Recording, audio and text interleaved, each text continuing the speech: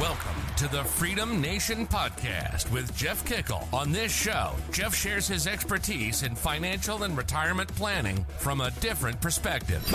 Planning for your Freedom Day, which is the first day that you wake up and have enough income or assets and do not have to go to work that day. Learn how to calculate what you need, how to generate income sources, and listen to interviews from others who've done it themselves. Get ready to experience your own Freedom Day.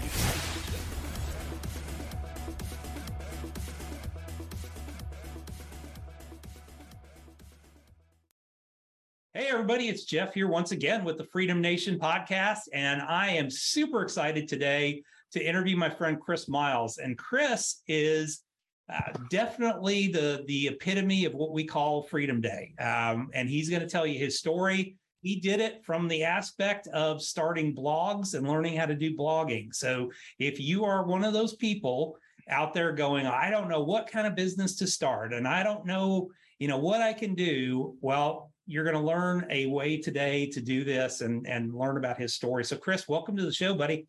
Hey, thanks so much, Jeff. I'm going to have a real good time here because we had a nice little chat offline. I'm really looking forward and excited to what we're going to talk about. I'm like super excited to increase our conversation we already had for this. So yeah, I know. I wish some of that was recorded. That would have been amazing. I know. Well, it'll be recorded again. I think it'll still be there.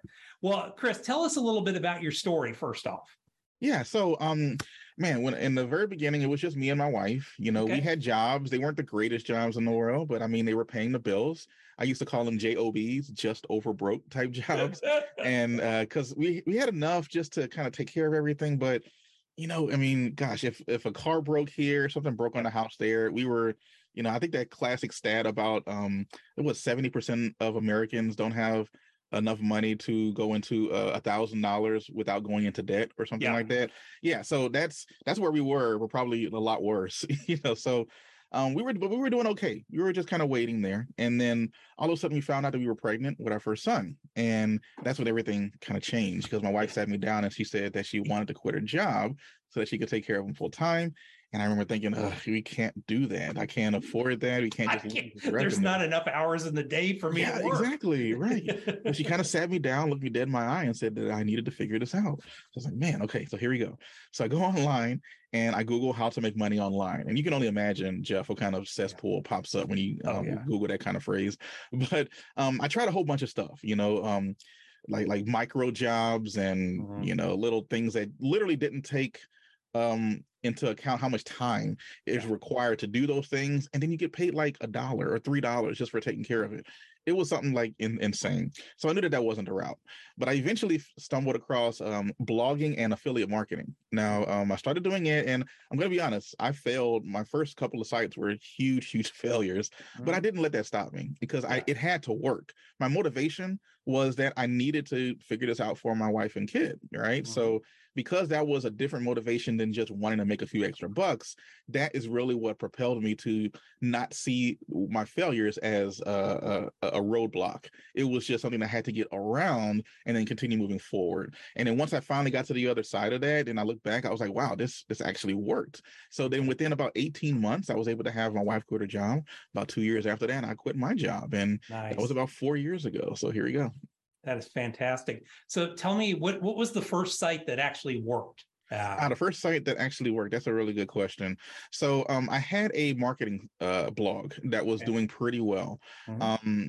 Now, this one was probably the one that generated a lot of the income early on. And then I took a lot of that and then turned it into other niche blogs. Nice. To be able to, and that's just it's a good investment strategy because you think about like a digital real estate almost, right? So I'm building up these digital real estate these are assets that generate revenue. And because of that, you can buy and sell them. So I was able to do an exit on one of the sites where I was able to get a decent chunk of money. Then you take that and buy more sites. And then there's kind of this little flywheel, of taking the money that you have and then getting bigger and bigger investments as you go on. Nice. Now, do you do all your own content or do you hire out some of the content? Yeah, early on, I did pretty much all the content. I remember at one point I was writing 2-3 blog posts a day, because that's just how bad I needed to get it to work. Yeah. And that's what I was doing for a while. But then after a while, I was able to reinvest a lot of that into writers for me. Nice. And so nowadays I still do blog. I mean, I might do 4 or 5 posts a month, but I contract out like 30, to other article writers. And then they send them back to me. I do a little bit of light editing because they're pretty good writers, and then post them onto the site, and then move on to something else that I want to do that month. That's awesome. So let's talk a little bit about that. So we were talking before we got on the air.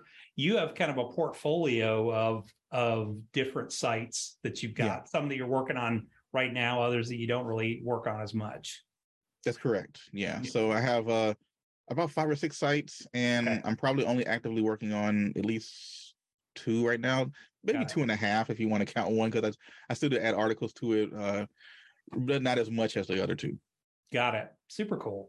So when you look at the success you've had, you had little struggles at the beginning, and then you had the success. What do you attribute that success to? What did you learn in that process? Yeah, I guess I want to go back to the motivation for it, because I'm kind of a serial entrepreneur, Jeff. I went through the whole process of, I've had so many different businesses, but a lot of them they either didn't work or they weren't making enough money to justify me continuing to work on them. Yeah. So, I mean, I did everything. I bought and sold clothes on eBay. I was flipping laptops one time on eBay. I remember I bought some iPhones, but they weren't iPhones. They ended up becoming M phones from some overseas retailer. I don't even know what an M phone is, but apparently it's a thing, and it still exists even today. This is years ago, and I ended up losing money on that investment. But regardless, I've always been doing something. I've had a job since I was 16 years old. I was always making money doing something on the side. But when the motivation changed, and it wasn't really any much longer about just the money was just a means to an end, right? So because of that, I had a different type of motivation where it just needed to work if I wanted to, be home for my family, right? I remember one specific situation where my son, his name's Benji, he was really, really young, and he had just said his first word. I was still working at the time, and I remember coming home, and I forgot exactly what the word was, unfortunately, but let's just say it was blogging, all right, just for the sake of argument. But he said it while I was playing with him. I had been going to work like 12 hours that day, and I was so excited. So I picked him up and I ran him over to my wife, and I was like, look, he's saying the word. He's saying the word. And she was like, oh, yeah, he's been saying that for about a week now. Oh, crap. Oh, gosh. And that one hurt because it's like, gone. All right, I'm going to make this one. Yeah, I'm going to make this work no matter what. So that was a strong motivation for me there, because I was missing out on my kid's life, and that kind of bothered me. So my goal was to just work with the business until, especially when we quit, to the point to where he's going to school. If I can kind of bridge that gap, I would have been satisfied. And I was able to bridge that gap. He started school last year, so this is his second year in school. And I was like, wow, this we're still going, So I kind of like not needing an alarm clock. I kind of like just waking up. And it's going to be nice when everybody else is slaving away in a cubicle, and your son has a play or something at school, and you get to be there. Exactly. One of the, Look, I'm gonna tell you, Jeff, one of the coolest things is going to the grocery store at like 10:30 in the morning. There's nobody there, So I don't have to worry about anything. I can take my time, and I don't have to worry about a line that's way to the back of the store just to check out. There's the little things really is what really pops up when you realize you do have the freedom to kind of move around as you please. Yeah. Well, and we talked about that at the beginning. I mean, the other part was that realization that day that you had enough money coming in that you just didn't have to get up and go to work anymore. And it became, I mean, I think the way you put it was, I realized, why am I slaving away at work when I could be doing I was wasting time going to work.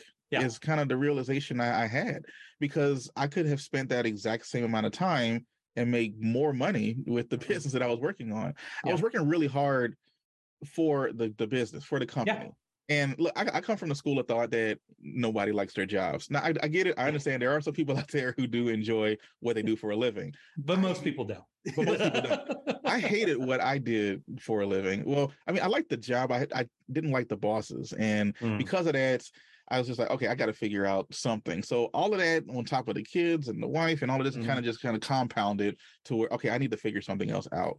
So being able to figure that out. And I remember the day that I told my boss I was quitting, his jaw dropped. He could not believe it. He was like, wait, what are you talking about? Because I never told him I was doing anything like this on the side. I learned that lesson a long time ago. Never tell a boss that kind of stuff. Well, what new company are you going to? Mine, exactly. I mean, I was working like 12 to 15 hours a day. Like I would wake up in the morning before my son would wake up. And by the time I got home, he was already to bed. Yeah, that was rough. Yeah, that was rough. Yeah, that sucks. Well, I mean, it sounds awesome. So tell us a little bit about, becoming a successful blogger.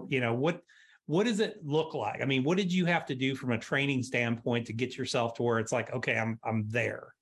Yeah. So, I mean, it didn't come with a few hurdles, obviously. When I first got started, I did what most people probably do is I just went on YouTube and found someone who said they knew what they were talking about and just kind of followed them. And once I started following them, they made it look so simple. Right. And his name was the Lazy Stoner. That was his name. Oh, good God. He's a YouTube channel called The Lazy Stoner. So now granted, I'm a lot better marketer now than I was in the past, but now that I look back at it, I realize he was just selling the idea that I could be a lazy stoner and I can still make this money blogging. But I was sold. I was like, oh man, this is awesome. I need to figure out what he's doing. So I remember watching all of his YouTube videos and I literally created a site just like the one that he had. And I remember posting it and then just crossing my arms and waiting for traffic and money to come in. Yeah.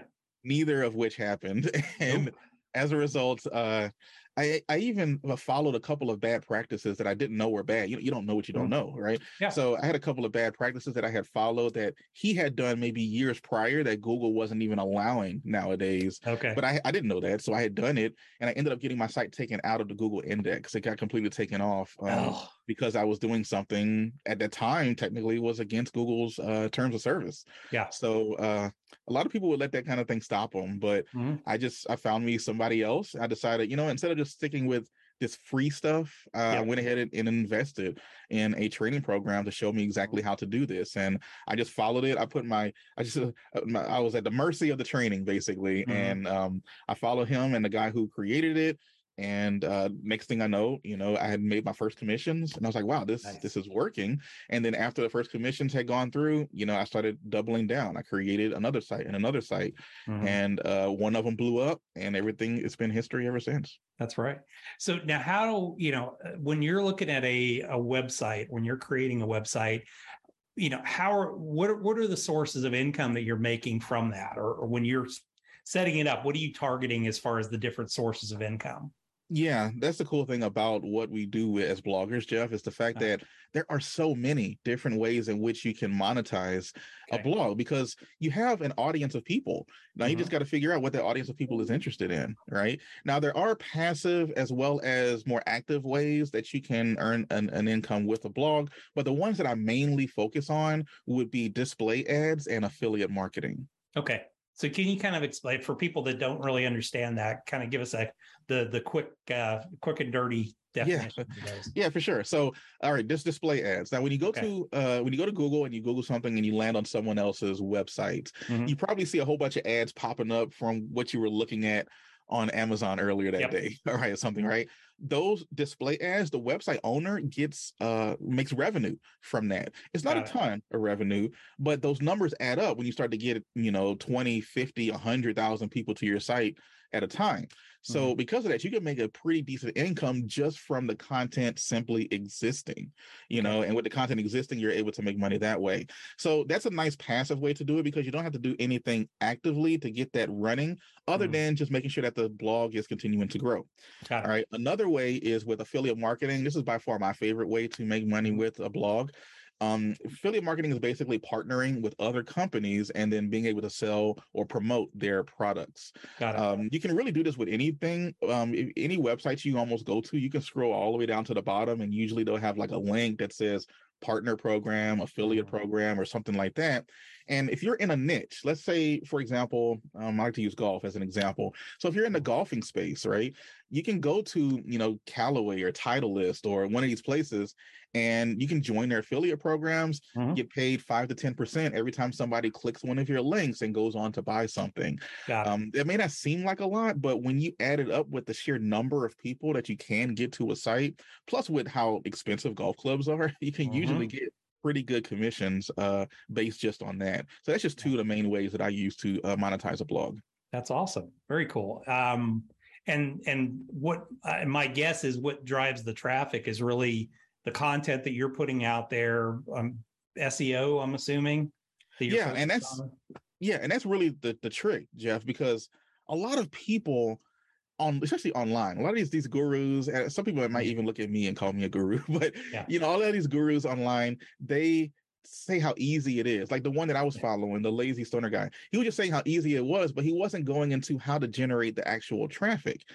That's the part that a lot of people kind of leave out, because that's kind of the nitty gritty dirty part of trying to, you can have the greatest product in the world, but if nobody knows you exist, then it doesn't matter.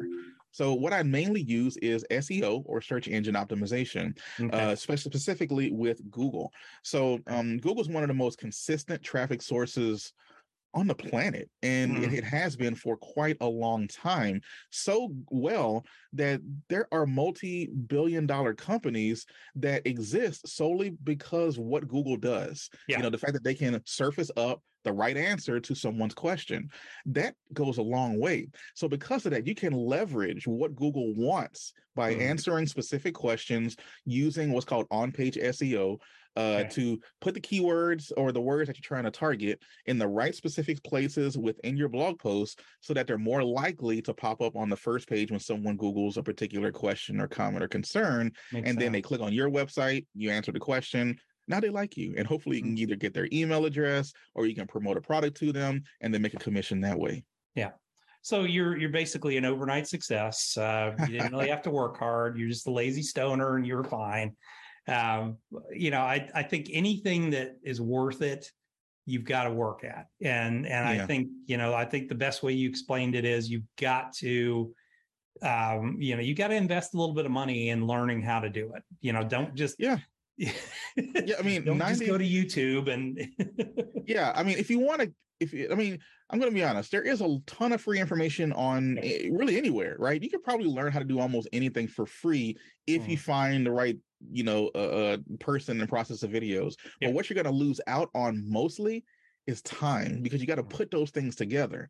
I would much rather pay someone else to tell me what to do step by step so that I get it right the first time. And that's really what the whole value of, getting a mentor or some type of course or something like that. Some people look down on those types of things, but I mean, no one really got anywhere without any help, right? So just get a little bit of help on what to do. And I'd rather pay someone who is 10 steps ahead of me to tell me what to do, so that I can cut down on the learning curve, cut down on the amount of time, because time is money. And once I realized the value of my time is really when things started to click for me. Well, and I think too, I don't discount what you said about motivation too. Because I look at it in my own world. I mean, I knew I wanted to own my own business, but I mean, I had 7 businesses that failed miserably before I finally had one that was successful. And the reason was I didn't really have the motivation to make, there was nothing that said, okay, this is, I burned the bridges at the shore, I've got to get going. And it wasn't until my last place that I worked that I hated working at so much that I was like, I don't care if I have to live in a car. I quit my job and started that business. That's when it became successful. There's definitely some value in what I like to call failing forward. There's very few very successful entrepreneurs out there who their first business is the one that took off. Just like you mentioned, it could be your 5th, 6th, or 7th business before you finally get it. But it's not like you wasted your time those previous times. It's just that you learned the right way to do it. Something failed. Okay, let me make sure that doesn't happen again, And once you finally get the pieces together, I used to always say, it only needs to work once. A lot of people will say, okay, I'm trying to do this, I'm trying to do that. I invested here, I invested that, but I'm continuing to do it. But if it worked once, then you won't need anything else, right? So it just needs to work once, which is really the cool part about it. Yeah, exactly. Well, and then once it works once, you can just replicate over and over and over again. Exactly. And then maybe even revisit some of the things you did in the past, but as a smarter entrepreneur at that time. Yeah, it wasn't such a bad idea. It just was a bad execution on the idea. Yeah. I mean, there's things that I did when I was in my late teens, early 20s that were, idiotic moves. All right. But now I look back at it. Now I see that, okay, I think we were talking about the example of the iPhones and the M phones. Yeah. I remember going to my dad, asking him for the money to invest in this because, hey, iPhones were just getting big at the time. They were maybe like you can normally sell one for like $800. Yeah. So I was being able to get these iPhones for $400 from this, random overseas retail wholesaler. But when I got them and realized that they weren't iPhones, they were really M phones, then I know M phones. So I was able to still sell them. I couldn't get the same money for them, but I was able to get at least some of the money back. But regardless, now if someone tells me, oh, they got this hot idea, I just need to go send this, weird guy overseas some money and he'll send me something back, I'm going to be like, no, because I've been there. No, before. That's a dumb idea. I've been there, done that one. Exactly. So you just learn from your mistakes and just keep moving forward. That's brilliant. Is there anything new in your world now that you're working on? Let's see. I have I have a training program where I'm showing other people how to do it. For a long time, I was doing it where it was just like one-on-one, helping people out, jumping on Zoom calls, telling people what they need to do next. I've did that for at least an entire year and a half almost. And I started realizing that I'm just tired of seeing stuff on my calendar. So I said, you know what, I need to find a way, because all of a sudden it started to become a job, Jeff. And that was if you do anything long enough, it probably will become a job. But it got to the point where like, okay, I need to get my freedom back. I'm tired of jumping on Zoom calls and having to be here and having to be there. So what I ended up doing was I recorded myself doing everything, and I put together a course. I cut the price of it a little bit more to make it so I won't have to sell it as hard. And now I just got that rolling. So now I have more time to actually devote back to blogging, because I kind of got away from it for a little bit. But after I had built up that portion of it, and now I've kind of pushed the somewhat passive button of the coaching stuff, and I'm going back to being a little bit more aggressive with the blogging. So that's kind of where I am right now. Love it. All right, well, let's transition into the fast 5 questions. Oh, fast 5. Let's do it. All right, you ready? Let's go. All right, so you wake up in the morning. Business is totally gone. You still have all the information in your head, $500 in your pocket, laptop, computer, place to live, food and clothing. What are you going to do first? $500, right? Yep. Okay. So if I already have the knowledge, I mean, I don't have to buy any books because I've already read a lot of them.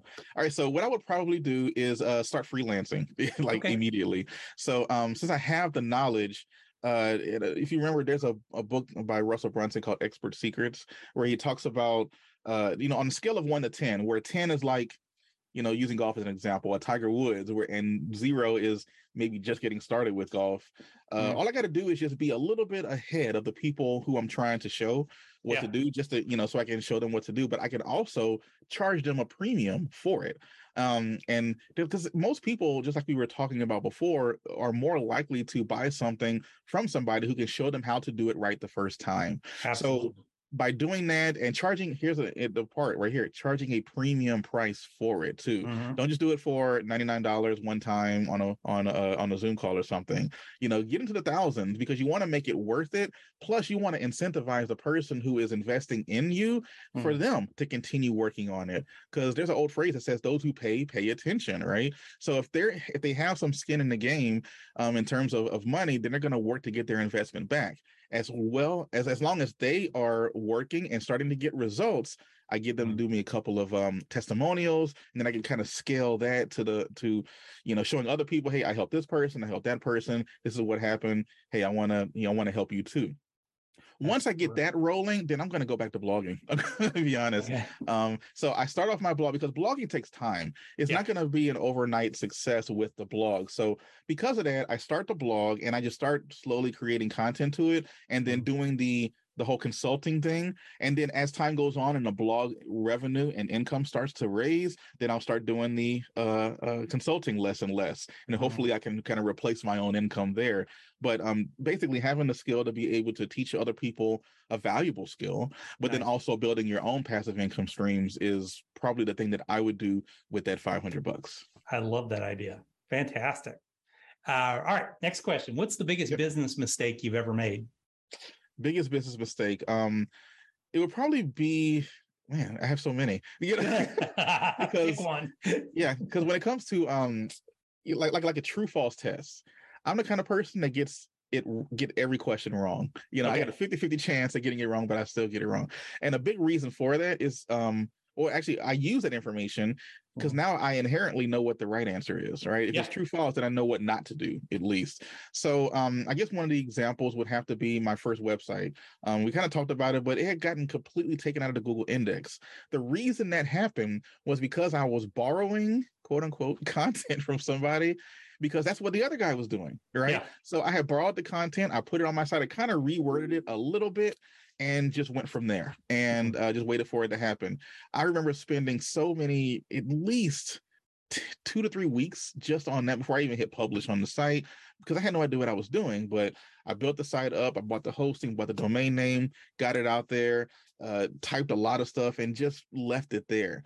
So when it didn't work, you know, it was a little demoralizing because I was like, I just wasted weeks worth of time and got absolutely nothing to show for it. My website doesn't even show up in the Google index. If you tried to Google my website, it wouldn't come up at that time because I had been taken down for plagiarism, right? Okay. So I was like, all right, I got to figure this out, you know? So that'll probably be one of the biggest mistakes I've made. Another one where I chose the wrong mentor one time and ended up losing around $7,000 to $10,000. That wasn't a nice day. That's never good. Yeah, that's never good at all. But it didn't stop me from continuing to invest in mentors later. It took me about a year, but about a year later, I ended up investing in somebody else, and that guy helped me make $200,000 the next year. So ended up working out pretty well. Yeah, I think that's the biggest thing. It's like, okay, I like the way you put that too, of you invested in a mentor, because I there's a lot of coaches that are out there, and I disseminate now between coaches and mentors. You know, I think a coach is sometimes somebody who has some theoretical knowledge. A mentor is somebody who's been where you want to be. You know, you're paying them to help you get to where they are. Yeah, and there's a whole phrase of those who don't do teach, you know, and I've always tried my best to stay away from that, you know, so I purposely continue to blog because I don't want to be the kind of person who's like, I just teach people how to blog, but I don't know how to blog myself, right? So I wanted to make sure I didn't the lazy stoner dude. Exactly, right? You know, so I've been sure to just stay, you know, in practice and know what's going on right here, right now in the world of SEO and Google and all of this fun stuff, because I'm actually doing it on my sites themselves. So that's how I try to separate myself from being a mentor versus a coach, kind of like you're mentioning. Well, and I think, you know, that's the big thing too, is you're in an industry that really requires you to be up on what's going on right now, because Google can change on a dime. Oh gosh, tell me about it. Yeah, they just had some updates in recent months. You know, this might be getting a little too deep into the weeds, but they did have a couple of updates where it shook up, you know, what's called the search engine results page. That's basically when you Google something, what the first thing that pops up. But it shook up some of those things, and a lot of people are, you know, crying bloody murder now, and the sky is falling and all of this stuff. But as long as you work within what the social media networks want, then typically you're going to end up just sticking around anyway. And, you know, Instagram has a different business model than Facebook does, than TikTok does, or whatever. But Google's business model is just continuing to answer people's questions. And when you answer a question and you don't throw in a lot of fluff, and it's not, you know, it answers it succinctly to the point, and you're not just wasting people's time, then you're going to end up naturally, rising to the top because you're doing what Google wants you to do. So that's what I preach, wholeheartedly to everybody. As long as you do what these social networks want you to do, then you're going to survive pretty much any update that might shake up, whatever pops up on the you first try and page. do all the black hat things to get yourself there. You end up getting screwed in the process instead of just do what's right and understand I think you said it perfectly. Understand what the business model of the channel is. If you're on YouTube, it's all about watch time. They want to keep your eyes on there because it's all about ads. And how many of those ads that they have on there get watched. That's it. And if you understand that, all you got to do is create content that way that keeps eyeballs on that content as long as possible so that they get in front of the ads. Yeah, I remember I was watching a video with a guy named Tim Schmoyer. He's a real big YouTube guy out there. And one of my friends had signed up to do a coaching call with him. He charged like $1,000 just to talk to you for like 30 minutes. But yeah, regardless, but he does it. And one of the things he was saying was back in 2017, 2018, the big thing on YouTube, especially if you had your own courses or own products that you're trying to promote, is every single video, hey, go sign up for my course. Hey, go sign up for my email list. Hey, go do this. Hey, go do this on every single video. But what's happening is when you do that, people find your video and then they leave YouTube. And after a while, YouTube was like, okay, we don't like that. Wait a minute. Hold on. Yeah. So Schmoyer was saying, okay, what you need to start doing is, instead of doing a call to action to leave YouTube on every single video, do it like every 3 to 4 videos. What he realized is when you started doing that, he started making more money with the courses that he was promoting because his content was rising like rising tide raises all ships. The whole channel would raise, so his call to actions were seen by more people. Correct. And because of that, he ended up making more money with it. So that's actually one of the things that I've been doing with my YouTube channel over the last about year or so. Instead of always saying, hey, go leave, now I say, hey, go watch this next video that talks about this. And then now people are going to continue, and their watch time on YouTube is longer. And since their watch time is longer, YouTube likes it. They're more likely to click on an advertisement because Lord knows there's a ton of advertisements on YouTube. But that's how they make money, but that's also how the creators make money. So it really works out well. I love it. Well, and I mean, it doesn't always have to be a call to action to something like that. I mean, I always say have a call to action, but it could be just as simple as, hey, I'd love to hear from you. Put a comment. Oh, yeah, exactly. It could be engagement. Or like this. Yeah. If you like this, click like, or, share this with a friend or whatever. I mean, it doesn't always have to be something that's self-serving. It just can be something. Yeah. I think a big change for me was coming up with an actual content plan. So actually sitting down and instead of just, okay, what am I going to create a video on? A video on today, I can look at my content plan. Okay, today I need to make a retention video where the whole idea is just to get people to watch the entire video. The next one's going to be an attraction video. It might be a little bit more broad in what I'm talking about because I'm trying to reach a wider audience. And then I might have another video where it's just a hard convert sell, where I'm trying to get people to leave.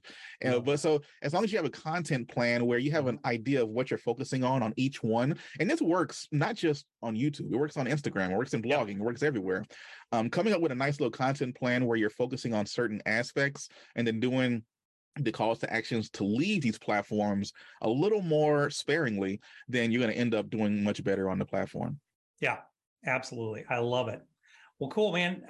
What is a book that you would recommend for our audience? So I know you mentioned, what your audience was. I would definitely say $100 Million Offers by Alex Hormozi. Wow. That is an excellent book. Because he shows you how to create an offer, and an offer. And I love the tagline of the book is offer is so good, you'll be stupid to say no, right?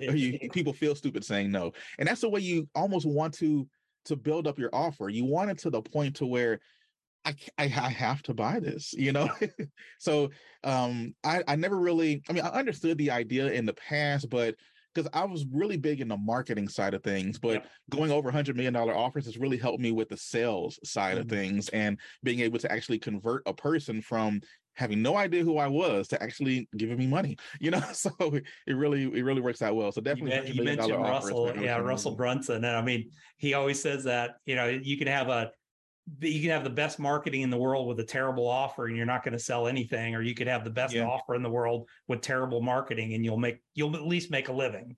Yeah, exactly. Yeah. And it goes such a long way to create that irresistible offer, Yeah. and I love, I love doing that. I love especially with my coaching program. Like, just a little aside, Jeff, like when we first got started, we were running ads on Instagram, and there were people who were literally just finding me that day, signing up, buying my $2,500 or whatever program, and then thanking me for giving me the money. And I was like, that's pretty awesome. This is the greatest business ever. Why didn't I do this sooner?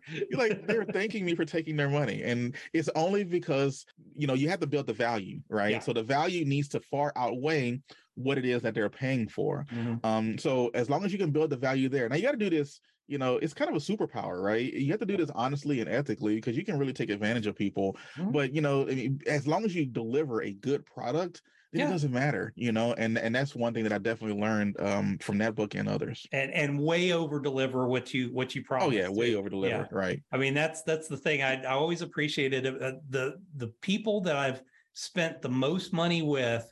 Every time I buy something from them, I know I'm going to get like way more than I ever expected. Yes. Yeah. And that's the idea of investing too. That's something that I didn't understand 10 years ago. At least I understood it a little bit, but I didn't understand the whole time save aspect of it, right? And being like, I'd rather, instead of buying a course for $500 here, I'd rather give someone 5,000 and show me how to do it right the first time, because I'm probably going to make 100,000 from the ideas that you give me, right? So at which point, you 20x your investment, and now you always have that knowledge that you can reference whenever. So it really just depends on your business model, what you're trying to do, what you're trying to learn. Just find someone that you trust and look at other people who've worked with them, and it's a risk, but give it a try. I mean, it's a risk to invest in the and stock also market make too. sure they're a practitioner and not just let me teach you how to do this. Okay, well, have you ever had a successful blog site? Well, no, not really, but I know the theory behind it. If you want to stay safe, invest in index funds, there you go. Get your consistent 7-10% every year, which is fine. But if you want to hit that home run that might change your life, then it's okay to, see what happens, find someone, like you say, who's a practitioner, who's actually doing it, who knows, the ins and outs. I love it when someone messages me on Slack or something and they ask me a question and I know the answer to it in 3 seconds because, oh yeah, that happened to me a month ago, or that happened to me a year ago, and I know how to get there. So that's worth its weight in gold right there. Love it. What's a tool that you use in your business every day that you might recommend? I always use the example of like Evernote for me. Oh yeah.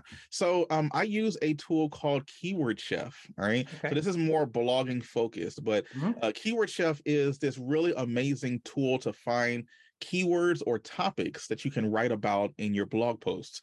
Now, what Keyword Chef does that's really different than almost any other keyword tool out there, because there's a ton of them. It can actually look at the front page of Google and analyze what's there and tell you whether or not you have a good shot at ranking for it. Interesting. And that extra little piece that other tools don't really talk about, at least not directly, makes it so much easier to find very easy keywords that you can rank for, which will get traffic to your site and then help build authority within Google. And the more authority and topical authority that you get within Google, then they start trusting you with other keywords, other higher value keywords. And by doing that, all of a sudden your display ads revenue and your affiliate revenue can skyrocket if you set it up the right way.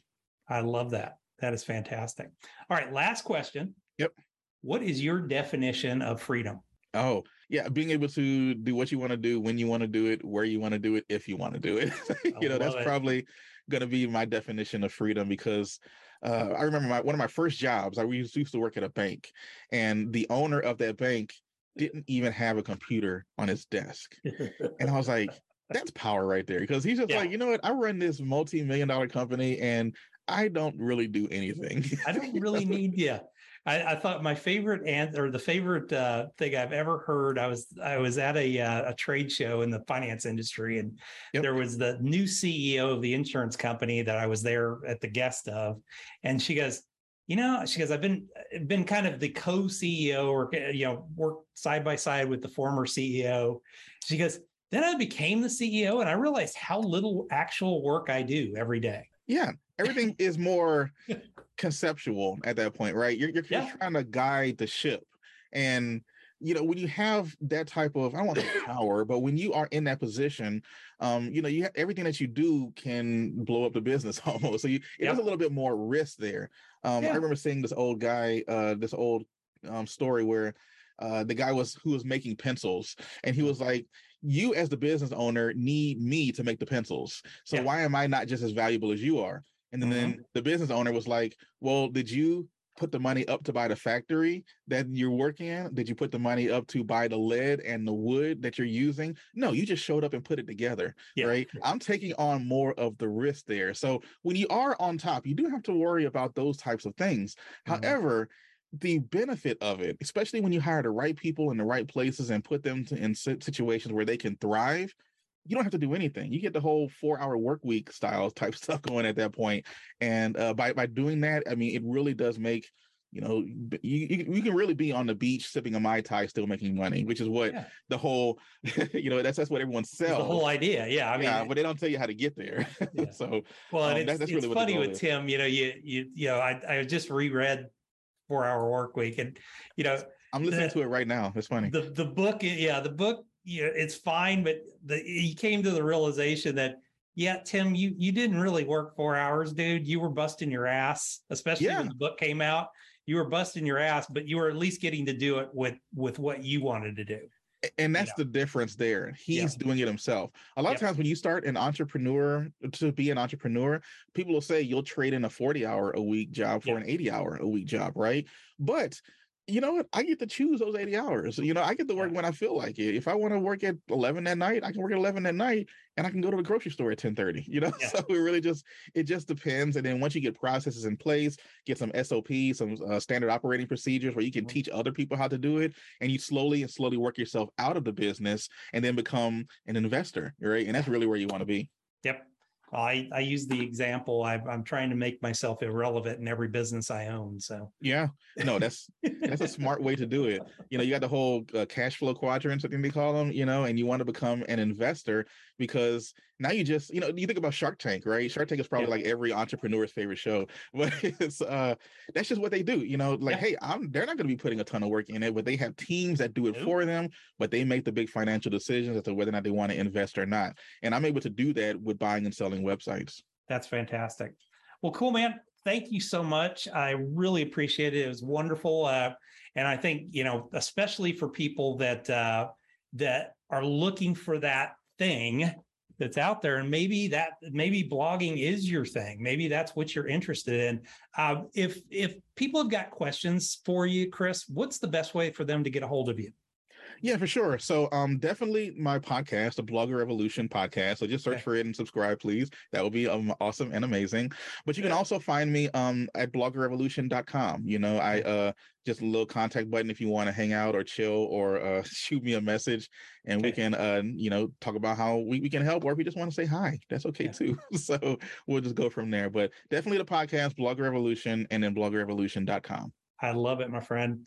Thank you so much. I appreciate you being on the show today and sharing your story with us.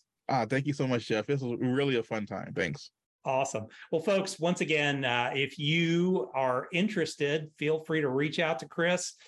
He left it open for you to reach out and say hi. We drop these shows Tuesdays and Thursdays every week. Make sure that you subscribe to the channel as soon as you possibly can, whether you're seeing us in person or whether you're seeing or hearing us on one of the podcast channels. But we are here for you. We're here to provide wonderful stories like this and wonderful introductions like this. So take your time, pick the right thing, but just pick it and go, and don't sit here and think about it forever. It's all about taking action, and Chris was one of those guys that took action and made it happen, and he changed his life as a result of it. Thanks a lot. We'll see you guys back here next time. Thank you for listening to the Freedom Nation podcast. You can find us on Apple Podcasts and all the major channels. Wherever you're listening, please subscribe to the channel and leave a rating and review. If you have friends and family that could benefit from their own Freedom Day, please share with them. Finally, join Freedom Nation by following us on Facebook, Instagram, and Twitter.